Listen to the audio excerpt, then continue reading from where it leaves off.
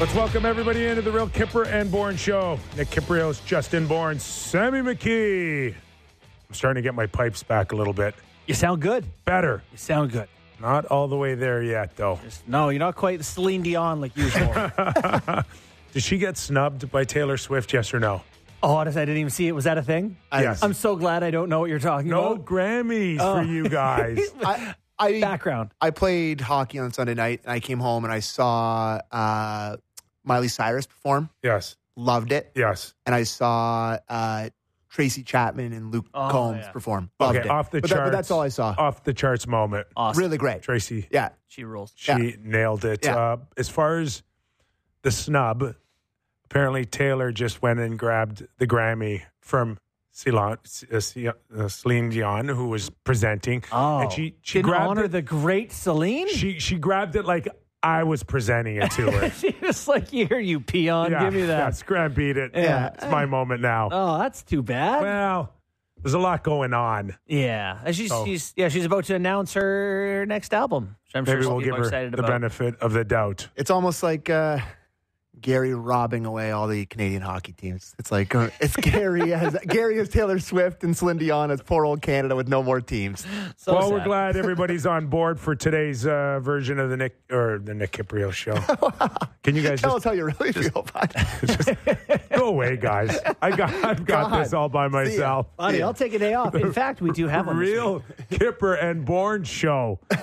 Sportsnet 590, Sportsnet 360, Sportsnet Plus from 4 to 6. Wherever you're watching or listening, we're glad you're with us, and you can always download us wherever you get your pod, or go to YouTube, where Sammy we're part of again. I just found out that's where my mom takes in our show. She watches the YouTube Daily Show. Awesome stuff. I went to the YouTube Shout out, page. I went to the YouTube page yesterday to check out our show from yesterday, to grab a clip of me talking about Connor McDavid loving Toronto, to upload to my TikTok account that I'm trying to grab. How many people did you piss off? A lot. Yeah. But that's beside the point. A lot of people watch our show on YouTube, boys. I right? was like, okay, I guess we're a popular show everywhere. I know. I'm sorry that we're not in the chat like we used to be. Yeah, that was fun. Those are the good old days. So, for all of you that are watching on YouTube, we miss you and we love you. So there Absolutely. you go. All right, I got to admit, watching the Leafs last night against the New York Islanders, late in the third, Pierre Engvall scores, and the first person I think of is our Sammy. Yeah. Who said on the show when discussing who to bet on Engvall scoring? Can I be the first to say having a Pierre Engvall tribute is embarrassing? Yeah. I know, not even a tribute, but just even acknowledging, welcome back, Pierre. Thank you for the 4 years. He wasn't in the army. He didn't devote his service. They paid him. When did this happen?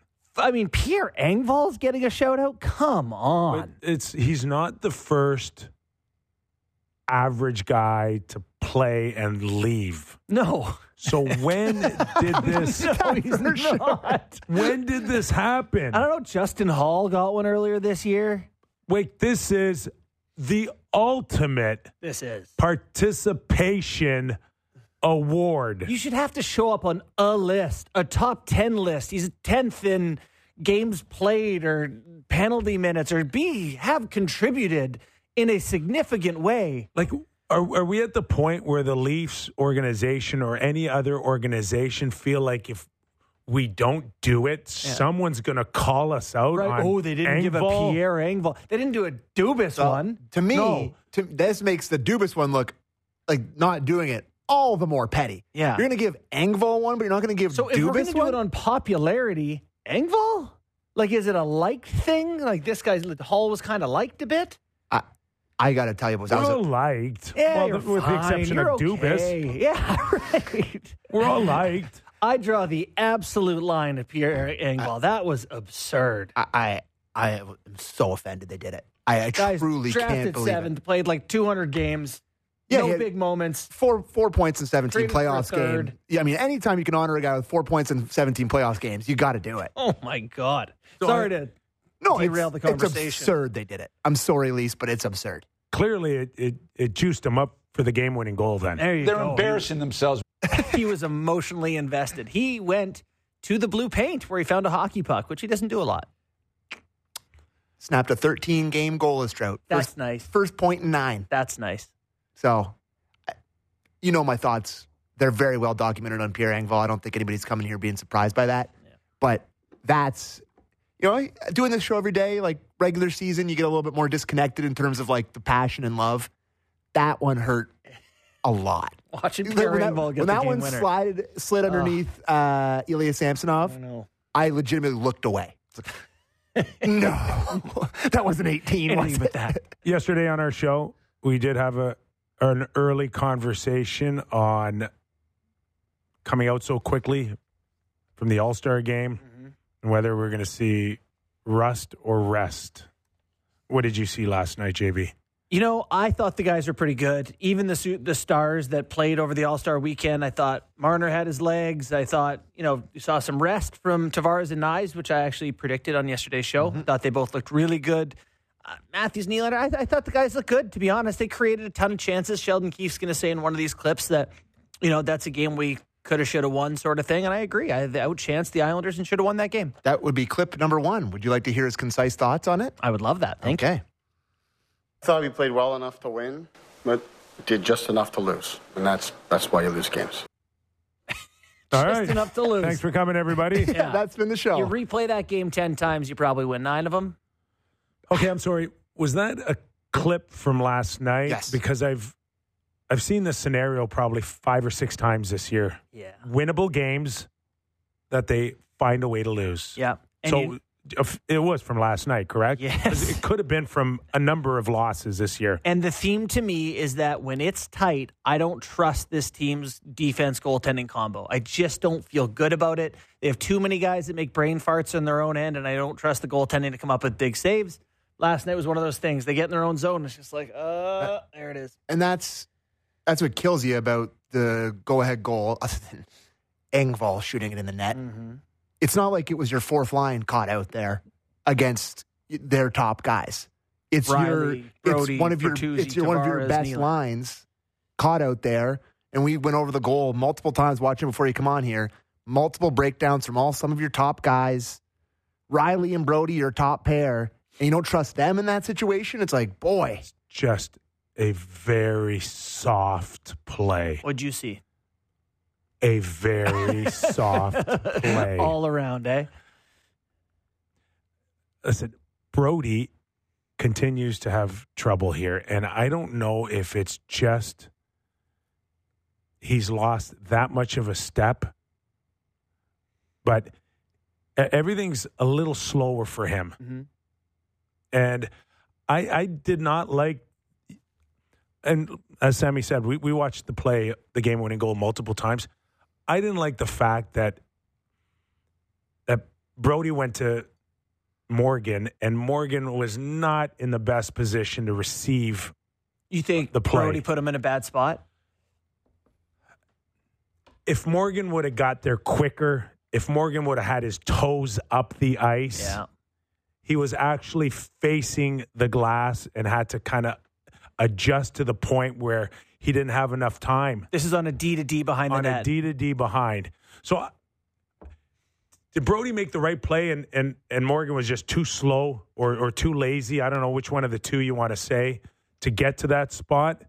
Or did Brody put him in a position there that he just didn't have enough time to make the right play? Because Morgan is taking a lot of heat for that today. Yeah. But I'm not sure Brody put him in the best position. So Brody doesn't put him in a great spot. Morgan doesn't do anything good with it. He tries to one-touch it up the wall to Willie, who, the pass gets picked off. And I believe it's Nelson who cuts underneath Willie and makes the seam pass for the one-timer there. But then Willie leaves. He starts leaving the zone. After the shot, he's going to get a breakaway pass, 2 minutes left in 2-2 game, and he's not able to get back to the slot as the weak side wing for the one-timer that happens before Engvall taps it in the net. So you've got a soft play from Riley, Nylander rushing up the rink.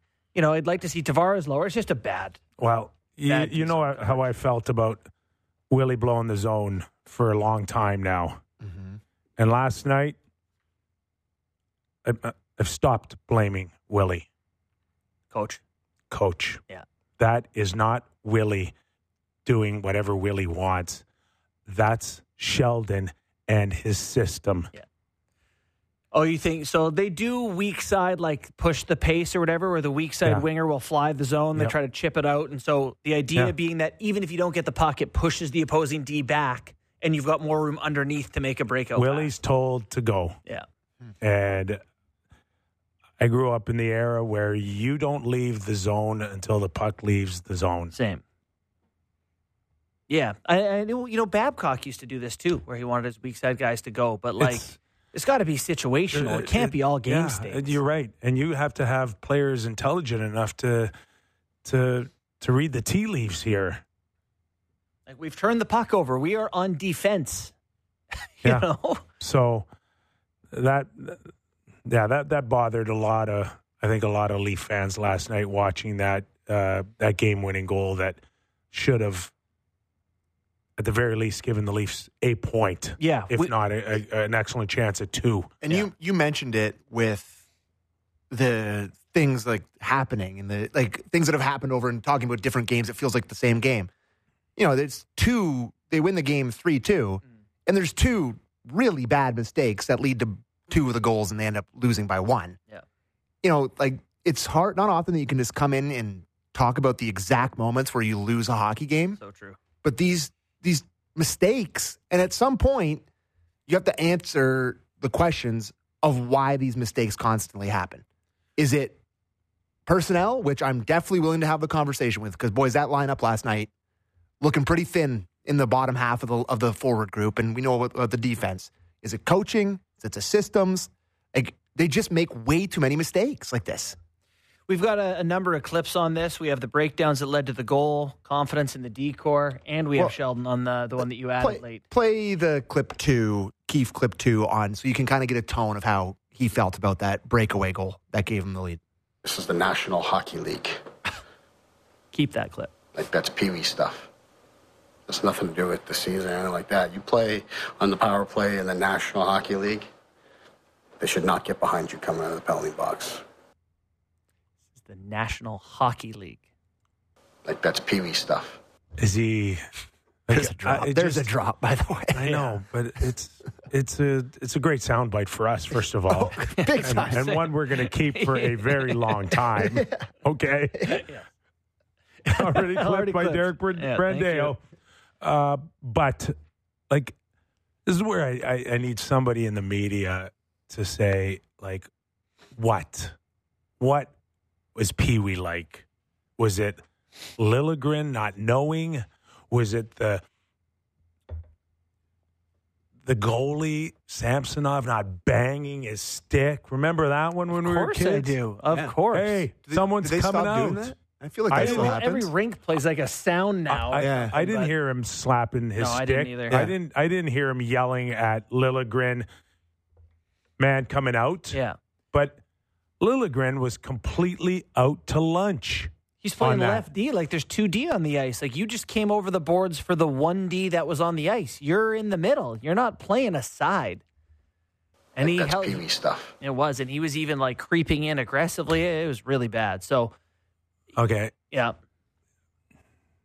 Are you good with that? Because I want to get into now. Sammy mentioned it on his little checklist, his coaching. Yeah, sure. Go ahead. Yeah. This was coming off a Simone Benoit fight, which I absolutely loved. Love the hit attempt, the fight, the 4-on-4 goal. I don't want to get too off topic on coaching, but Benoit was their best defenseman last night. I was thinking on my drive in, I was like, I think he might be my favorite non-Riley D-man. Well, Bunkus asked where he ranks in the popularity last night. At least talking I don't know, third? Way high. Yeah. He was their best defenseman last night. So he ends up with a huge hit on Barzal that got the attention of Bo Horvat. You take Bo Horvat off the ice, win-win. Oh, yeah. And you draw the instigator. And you draw a penalty. So Marner gets the 4-on-4 goal, which was beautiful. All but 5 or 7 seconds off the draw. Nasty shot. Mm-hmm. And then you have a minute and 55 maybe of a full power play. and this is going back to what I've been saying before, is that the entitlement of Austin Matthews to think that he can take all 2 minutes up. There was a couple of opportunities off of a lame offside on your power play where they had no momentum, and there's about 53 seconds on the clock. Sheldon's going to leave his big boys out there. And now you go run the 50 seconds left.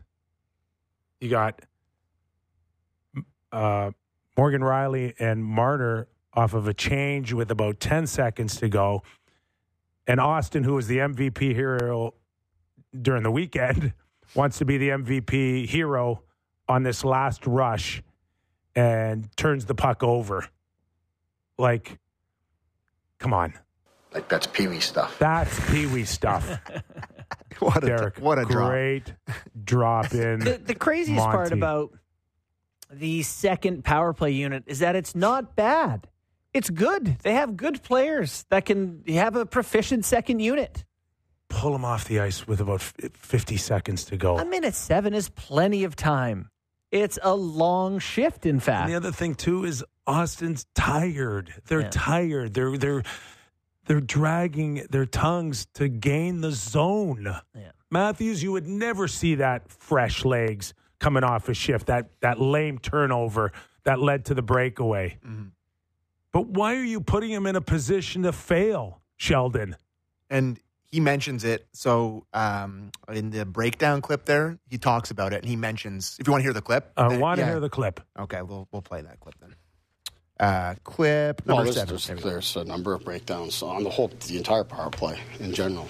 So there's other pieces there. It's not just Lily. It's recognizing where to put the puck late in the power play. It's recognizing where you're at in your shift and all those types of things.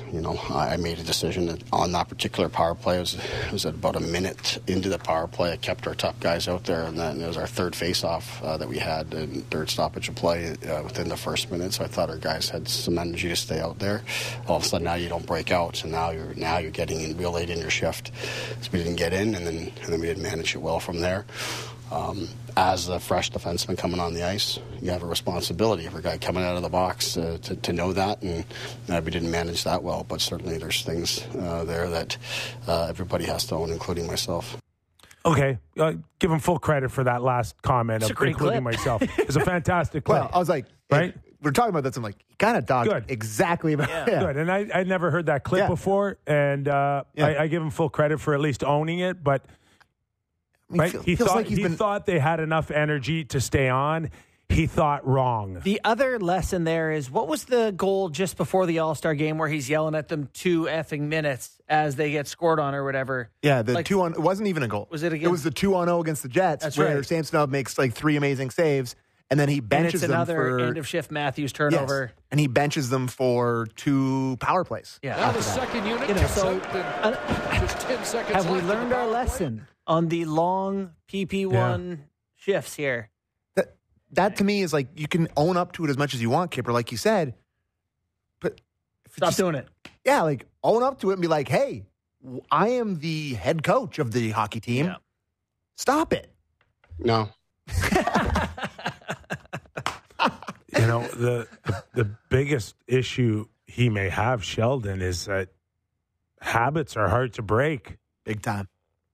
This is not it's not something that just started. This has been going on for years. Mm-hmm. We have a bunch of relevant things. There's more on the decor and on Liljegren as well, and on how often these guys are showing up. Any preference there, Sam? Haven't listened through those? What do we just play? Do you care about? You want to play the Liljegren clip? It's a good snapshot of where he's at. We can go off the decor on that. Well, the message is just stay with him.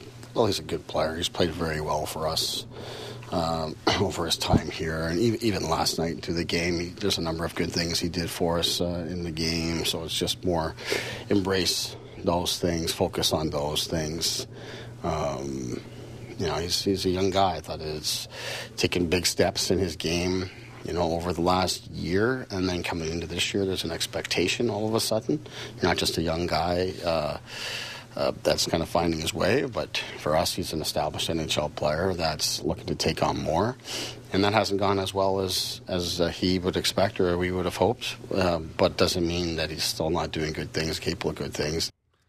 That's a crazy clip to me that he says that it hasn't gone as well as we would have hoped. You know, he's 175 games into his NHL career. It's his year, part of 4 or 5 here for Lily. What is he at this point? They're hoping he's a top 4 guy. They've been treating him like a top 4 guy for the last year and a half. What would you say? Yeah. He's playing 1903 a night. That's legit top 4 minutes here, and there's times when he's struggling. Do we go back to the high ankle sprain here? Even if he's lost 5 or 10% of where he normally would be skating wise, that could be enough to point the direction he's not playing well. Yeah, but Kip, if he's within 5 or 10% and it makes him ineffective, or not good, like, what is he at his best? He's okay? You know what I mean? Like, this is... Liljegren for me is on a very good contending team. He's a 4, 5, or 6. Like, he could step in and give you some key minutes. Well, but that's what he is here. Well, should be 5 or 6. Yeah. On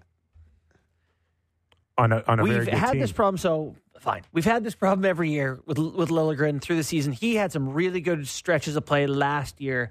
Look at the analytics. At the start of seasons. Yes, and you're like, oh, he's eating up his minutes. His third pair of minutes, he deserves more. He's doing great in these minutes. Check out his Corsi numbers, all his expected goals number. It's all really good. And then you get to playoffs and you go, what is the situation where he goes on the ice? Because there has to be one. Is it power play, penalty kill, protecting a lead, chasing a lead? There's not really a place where it's like, that's a Lily moment. And then you get to the playoffs and he watches. He's come out. And it's no different right now for me. He's the same guy where he's not going to play in playoffs looking like this. So, I don't know. Do you do what you did with Sandin? You flip him for a pick for someone who wants him and turn that pick into someone who's a different role for you? I don't know, but... You can't weaken your blue line anymore. You can't trade Liljegren for a pick. I mean, they traded Sandin for a first, and you can use that for... Yeah, and Gustafsson. That's... Probably not going to find a trade that nice. Yeah. But I don't know. I know what you're saying. You don't have enough legitimate NHL D, and he is one. But I have definitely am kind of getting sick of doing the same thing every year. Yeah. Where it's like I'm supposed to be kind of excited, and he has a good start to the year. And this year's different, right? Because he gets a pretty bad injury. High ankle is tough to come back from. I understand that. But it just feels like it's Groundhog Day. That it starts off hot, and then we kind of go in the opposite direction. So the other thing too is like he's always been prone to a very bad mistake. Yeah, he's known to toss. I think he had a late giveaway too. Prior to that lame D-to-D off the Engvall goal, there was a pretty bad giveaway by him. Yeah. I'm just searching my own name and Liljegren turnovers. I think I wrote an article on this, like in playoffs, like he's had some big moments where you're like, oh no, like that's the one we can't make against Florida, actually. But if there is a guy if there's a team out there that wants to take a chance on him, and they'll give you back like a serviceable D-man of some kind that does a different thing, maybe you're not adding or subtracting, you're just kind of equal sign. Looking for something different. To me, that's what Benoit he's the only guy that he does something completely different than everybody else in the decor. Yeah, and that's why he looks so good. Yeah. The issue with that is, and we heard it in Sheldon Keefe's clip, he thinks he's way better than he's shown. And the problem to trade that is that the team that's going to potentially take him, they don't feel the same way. Yeah. So, the balance of what you think you can get and what the team's actually thinking that they get are like different planets. It's just sitting here today that neither Sandin or Liljegren have turned into like a top 4 second pair. Really like this guy. Trust him on the second pair guy has hurt the Leafs a little bit. Do we want to go into leaning on the top guys again? I mean, did we touch on that with the lengthy shift here? Did he say anything that stood out for you? He was just breaking it down and talking about how hard they had to lean on him because of how much Barzal was playing and the other top guys were playing so much. But I just thought it was a bigger conversation just looking at the depth. Yeah, okay, so let's have a quick listen to it, please. Yeah. Number 3. I had to lean on our top guys a lot here tonight, as they were doing on the other side. And the guys out of our lineup here tonight, and your depth takes a hit. And Barzal's playing a lot here tonight. And when he was out there, he was in control of things for the most part.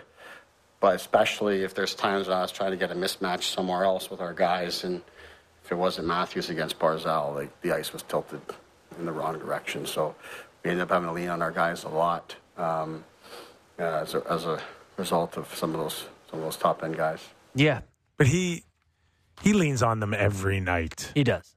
So it's not just tonight. And Barzal played 23 minutes. 23 minutes, yeah. And no other forward played over 20 for the Islanders. Barzal is even close. Not even close. No. Horvat almost had 20. Did he? Where's Horvat? 19. Yeah, you're right. 1941. The next highest isn't 17 minutes. Your top 3 forwards were in the ballpark of 24, 25 minutes. Yeah. That's a big swing. Mm-hmm. Yeah. And then you're loved Barzal last night. Then you're left with, once again, Domi at 9 or 10 minutes, and 10:48. It's just it always looks the same. Yeah. JB. Yeah, little lopsided. No doubt about that. What did you think of Ilya Samsonov last night? I think Sheldon's comments kind of run parallel with Samsonov, where he was good enough to lose. Yeah. Yeah. He was just good enough to lose. Goaltending in a nutshell, right? Yeah. I thought he battled hard. Mm-hmm. I think he didn't look very good early, but battled hard to give them a chance to come out of it with a point or two. He, on the first goal, who was it that shot it? Barzal passed it to, forget who shot it. Somebody hammered it. Yeah. And it looked like I keep referencing Columbus, but I'll just say it, Columbus Sammy, where he goes flying across, the puck hits the post, and I know he's trying to, but he's way out of the net, and Barzal just got to tap in, right? And you're like, oh boy, here we Where go. did he shoot the puck? Pardon? I can't remember. One of the Strums, Holmstrom, Wallstrom. Yeah. I thought, yeah. But anyways, been, I don't know. he hit it hard, slammed it by him, hits the post, but he's way out of position. You're like, oh, is it going to be a sliding night? Is it going to be a swimming night? And then he kind of gets it back. It just feels like there's portions of both guys in every game I watch of him. So he's been better. Go ahead. Yeah. The chances last night, the Islanders, according to Sport Logic, they had 12 total chances, only 4 of which were grade A's. You give up 3 on that. That's about maybe what you would expect. But at the end of the day, the Leafs had 26 chances, 6 grade A's against the Islanders last night. And it just looked to me like their goalie just played better. Yeah, you're the second best goalie. You're the second best goalie by miles. I thought Sorokin was unbelievable last night. The chances the Leafs had in the final couple of minutes and throughout the bulk of the game, really tough to put it past that guy. And the Leafs have a goalie who is fine. He was fine, but it's not that tough compared to the best. The guys. McLean goal and then the game winner. Marchanded his knee again. Remember Marchand hurt him with the fake, that same move? Yeah. Sometimes when I see a goalie just ending up on his stomach, it just doesn't look like it was the right way to finish. He throws him hard. Right? Yeah. It's a guy who plays in the NHL making a great breakaway deke, but he does bite. He's pretty susceptible to that pump fake, for sure. That first early one. Yeah. Frees his feet. But I hate killing goalies on breakaways. They're NHLers on a breakaway. You're right. You're not going to blame them there. But ozone possession time and all that, the Leafs had controlled every facet of play overall. Good enough to once again go back to him tomorrow night against the Dallas Stars. For me, anyways. Yeah. What are your thoughts? He didn't lose the opportunity. If we're trying to get him right as an organization, then sure. Go play Dallas now. The problem is, you've played Seattle, who's a toothless offense, Winnipeg, who was without their offensive players. The Islanders are a toothless offense, and Dallas is not. This feels like it's gotten progressively harder as it's going on here. Yeah. And now we're heading into by far his stiffest test. Yeah. Dallas is very good. And they've been hot. They've won 3 in a row. They're plus 32 goal differential. They're a real team, second in the Central. Goals for per points. game. It's Canucks, Colorado, Dallas in the NHL. They're ahead of Edmonton. So the test will stiffen. If the thought was on John Tavares that there's no Leaf player that needed a break longer, I think he showed better. Oh, yeah. For sure last night. He looked really good. And Nyes, too. Both guys, I thought, were all over it, creating stuff. When Nyes is good, the good version of him turns pucks over. He hunts him on the forecheck. He creates for his line mates. I don't know how much. Yeah, listen, the body going in there and opening up some lanes are creating. And he turned one over. He hit Matthews in the slot. I just still don't see enough creativity in his game to really add a layer to the big boys other than getting hard in on a forecheck. It's just not there, guys. Asking too much of him. You've mentioned this from the start, and you've been on this from the start, but it's just like, dude, he's a kid at a college playing on the top line, and I push back against you on that, but it just feels like it's a pretty overwhelming role that he has to play for this team. He's a power forward in the NHL who can probably score 30 in the league at some point, but he's not there yet. I'm dialing it back? Well, I'm kind of dialing it back on the one day being a 30-goal scorer. Listen, I scored a lot of goals in junior hockey, and I suffered a couple of injuries that may have played a part on maybe slowing my game down. But college, NHL, junior, NHL, American Hockey League, NHL, man, oh man, that may be sometimes a shift for a guy that he never ever hits what was once projected. I'm not sure. They should have traded him. I'm not sure how smart of a goal scorer he is. So I totally. And I'm not pushing back on that argument in the slightest bit. There are guys, Jimmy Vesey's a good example out of college, where you're like, oh, it's just not there for him. There's too much to me with Nyes' game. I like his skating. I do too. I really like his skating. I like his size. I like his shot. I like his ability to find it. I'm not jumping off the bandwagon on this kid. I see it with you. Yeah. So, I agree with you. I don't think that's going to happen to Nyes, but I do think that this season, he's probably best as your second line guy who you're not expecting for huge offensive contributions from. And then you have a game in the playoffs where he's great and he wins you one. And, that's about it. We got a break? Yeah, we got a break. I think he was on the ice for 3 of the Leafs overtime winners last year. Yeah, he can do some good things. Anyways, we should break. Okay. Pay for some pay some bills with some commercials here. When we return, Mike Futa, Stanley Cup winning executive with the LA Kings, will join us. More Leaf talk on this edition of Real Kipper and Bourne after the break. Fresh views on everything in the National Football League. It's the Fan Checkdown with Matt Marchese and Donovan Bennett. Subscribe and download the show on Apple, Spotify, or wherever you get your podcasts.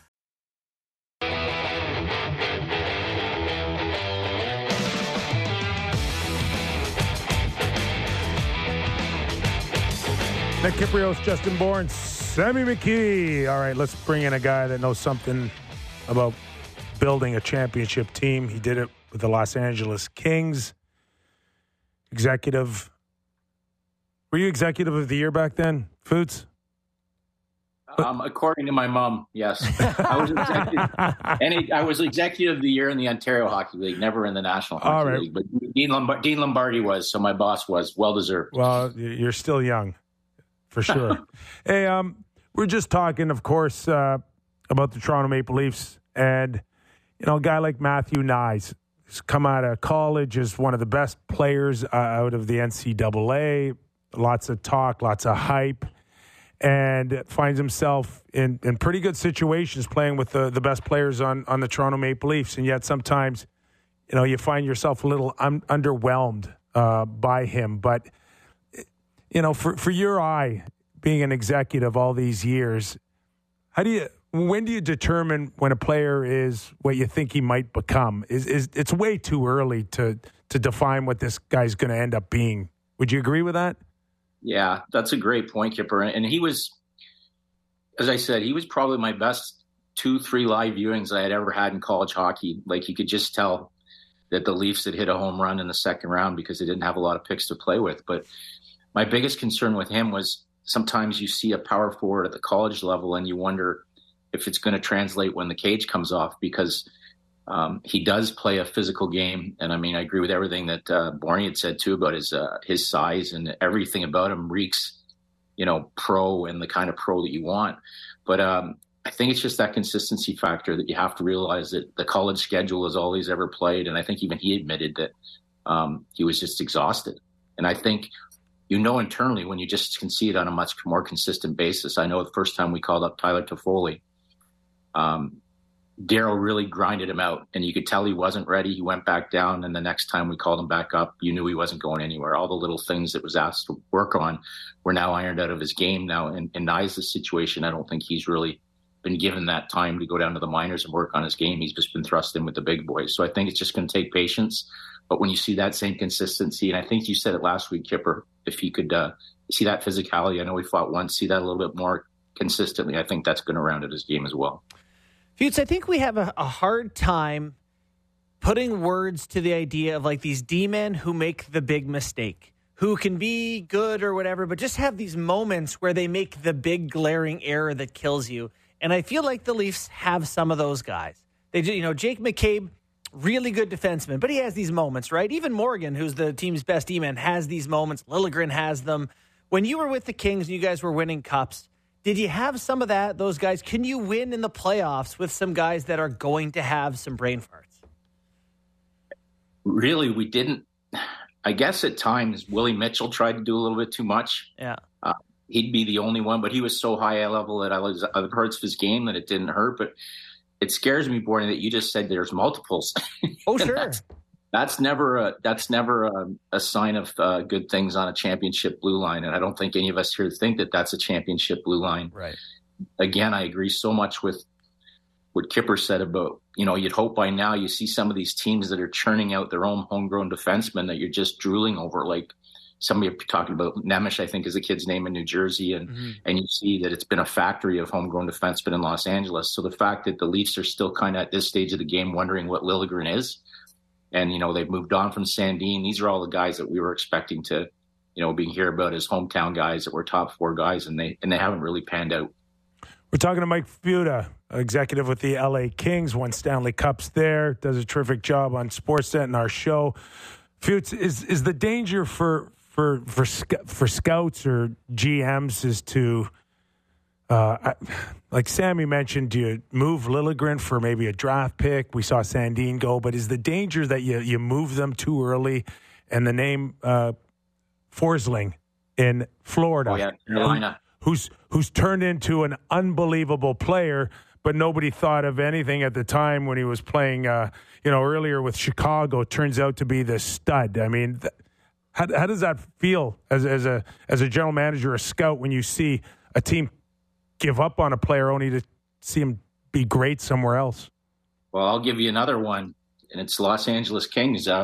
Richard Cernak, we took in the second round, and our guys really struggled with his development pattern. And the one thing that we learned with him was he's smiling all the time, and we thought he understood English.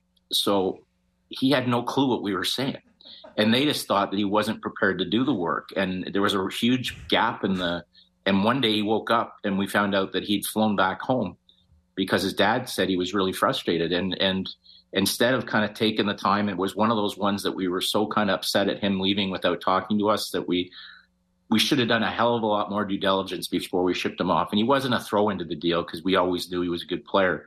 But he was a secondary piece in us picking up, somebody's going to help me out. We picked up the big goaltender for a stretch run who ended up, quick, he'd been hurt, and we brought him in, and his name escapes me, but we didn't make the playoffs. And Richard Cernak's got 2 more Stanley Cups.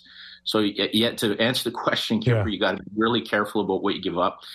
And the other thing is, we, as scouts, you always love your own guys. Like, nobody leaves the draft thinking you did a crappy job. Like, it's like you fall in love with your own players, which is dangerous. The key is trying to find other teams to fall in love with them.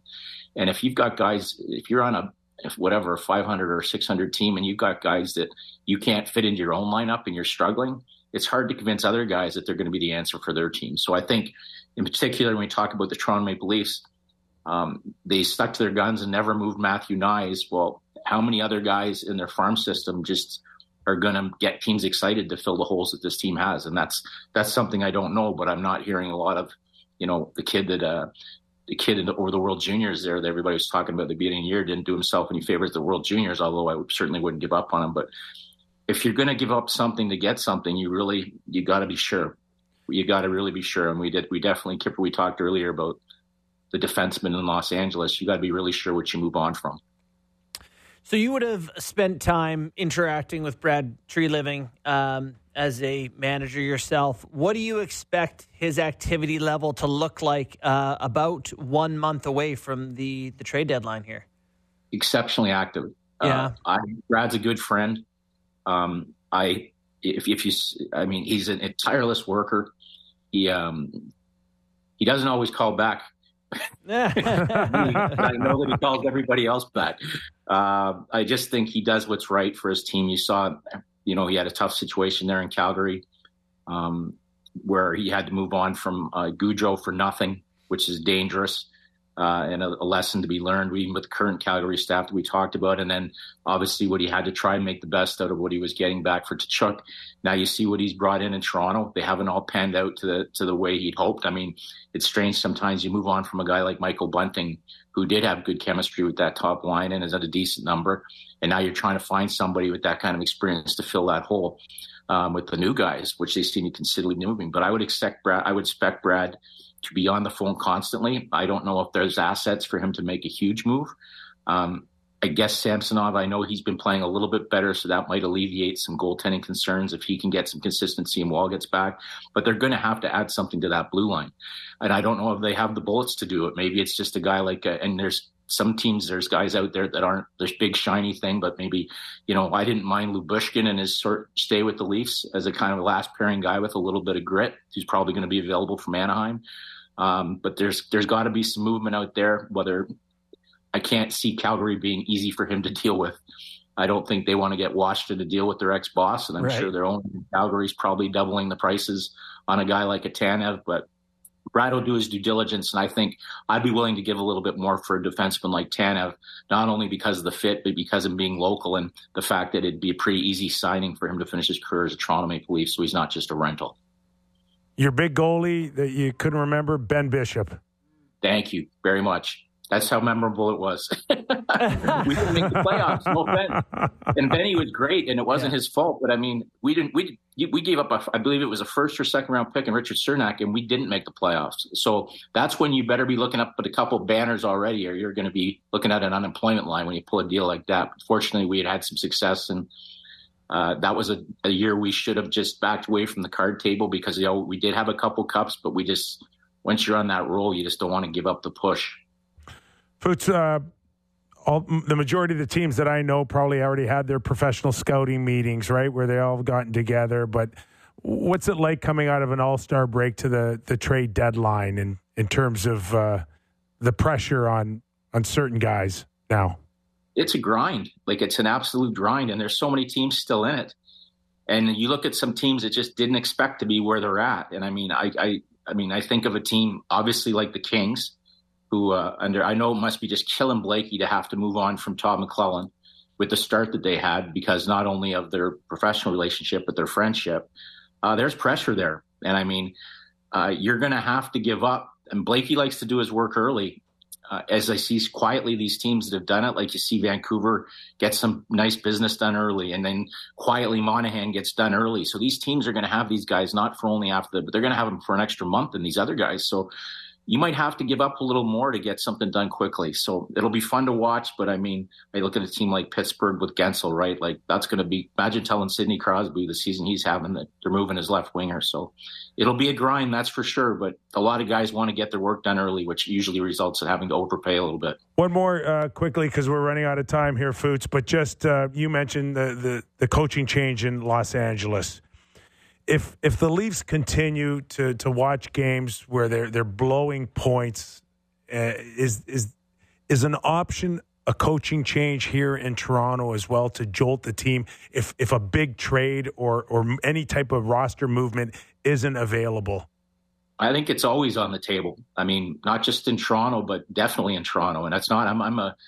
I know Sheldon very well, and I know. I mean, he's a guy nobody is going to outwork him, but if the team consistently, like that game last night, I mean, it was great to come in and win with Justin Bieber coaching your team and stuff like that. But I mean, there's a big difference when you've got the Islanders who've been floundering a little bit. The difference between being 6 points away from you and 4 points away from you with a little bit of momentum is huge.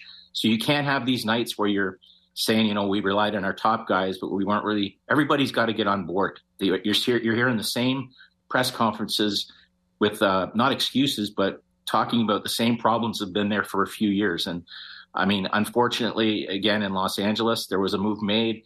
The only thing I'd say is I'm not a big fan of the assistant coach moving up in any position. I think when I worked for Berube, but it doesn't always, especially when there's a completely different voice. So it will be interesting. In this case, that would be just like sliding like a Boucher over. If there's a change, I'd like to see it be a prominent guy, whether it's a Joel Canville and hopefully we're not even talking about, but it's somebody you know is going to make a difference. I always thought, and I mentioned this to you, Kipper, and I'm sure we run out of time, but I thought in LA there might be a Patrick Roy might be an answer there because of the relationship he had with Blakey and the that would have been interesting. Well, the French connection there, that would have been interesting because Luke had played with him and Berge knows him as well. But you got to make sure you've got something you're comfortable, especially with the Leafs, with the pressure there is to win now. You better be sure what you're bringing in is going to make a difference. We talked about that at the goaltending position, but even more important, a change just to make a change would make no sense with this Leaf roster. They better be damn sure they're getting somebody. And that's why a Joel Campbell, to me, when you're talking about it, because now you're talking about a guy that's got multiple rings, been there, done that. That'd be a big one for sure. Hey, Foots, great stuff, man. Really appreciate your time as always, man. Thanks, Foots. Thanks, my friends. Thanks, guys. Thanks, Sammy. Pal. Wow. Hey, Foots. Stat I put in the lineup today. Does this matter to you that the Leafs are 11, 10, and 2 at Scotiabank Arena? I mean, it matters. No, it's a bad stat. It's not good. It's a bad stat. It's just no, it's true. It's not bad. I promise it actually is real. Just someone sent me a stat on Matthew Nyes. 1 shot or less in 9 straight games. 5 shots. 0 shots in 14 games played. 1 or less in 34 of 46. Not good. Wow, that's bad. How are you going to score if you don't shoot the puck? How are you going to? I mean, you need to have it. But listen, we could do this for everyone who's played in that top 6. Yeah. Tyler Bertuzzi. I mean, look at his output playing aside elite players too. It's been really no good for everyone in those spots. They don't have an answer. I was like, could they get Bunting back? I think I'm good. Hyman? Maybe just something simple for Sheldon is if Bieber lends him his jacket next game. Oh, my God. Sheldon in Bieber's jacket would be hilarious. I would love to. Kipper, you like that jacket? I never asked you yesterday. I feel like you could pull that one off. I thought he absolutely looked ridiculous. I think that was the point. I'm going to go ahead and say this. Love the jacket. There's no scenario where I can wear it. There's not a scenario. Does it not but come I like Halloween? Does it come? I like does it not come in boys medium for him? I think. Like, what's with the triple X large? Do we know large? the cost of that jacket? No, he said who it was made by. Emily Kaplan interviewed him on the bench. There's no chance. And I forget. Less than a $5,000 coat. I was going to say upwards. Yeah. Like probably in the $5,000 to $10,000 range. But, I mean, not worth that. No. But some designer would have charged that. If I can quickly Either way, loved the coat. If you're Justin Bieber, the only scenario it works perfectly is coaching an NHL All-Star game. Love it. You're never going to drown if you get pushed overboard. I just got $4,600 in my ear from Brandeo. Maybe he must have looked it up. It's impressive. That's pretty Canadian? close. Well, I just Googled Bieber's jacket, and the first story that came up was GQ. Justin Bieber's gigantic coat was the talk of the All-Star game. So there you go. How did he get it through the tunnel? That's what I want to know. He wore it on the plane on the way here. Wow. We have a lot of things to talk about still. We do, including 8 games on tap tonight, 5 Canadian teams, Let's go. including the Oilers and Vegas. My Knights. Let's go. Sammy's Knights. All right. Louis DeBrusque, hockey analyst with Sportsnet Hockey Night in Canada, and Edmonton Oiler on their regional games will join us next. Our thanks to Mike Fuda. Plenty more on the Real Kipper and Bourne Show. Do not go away.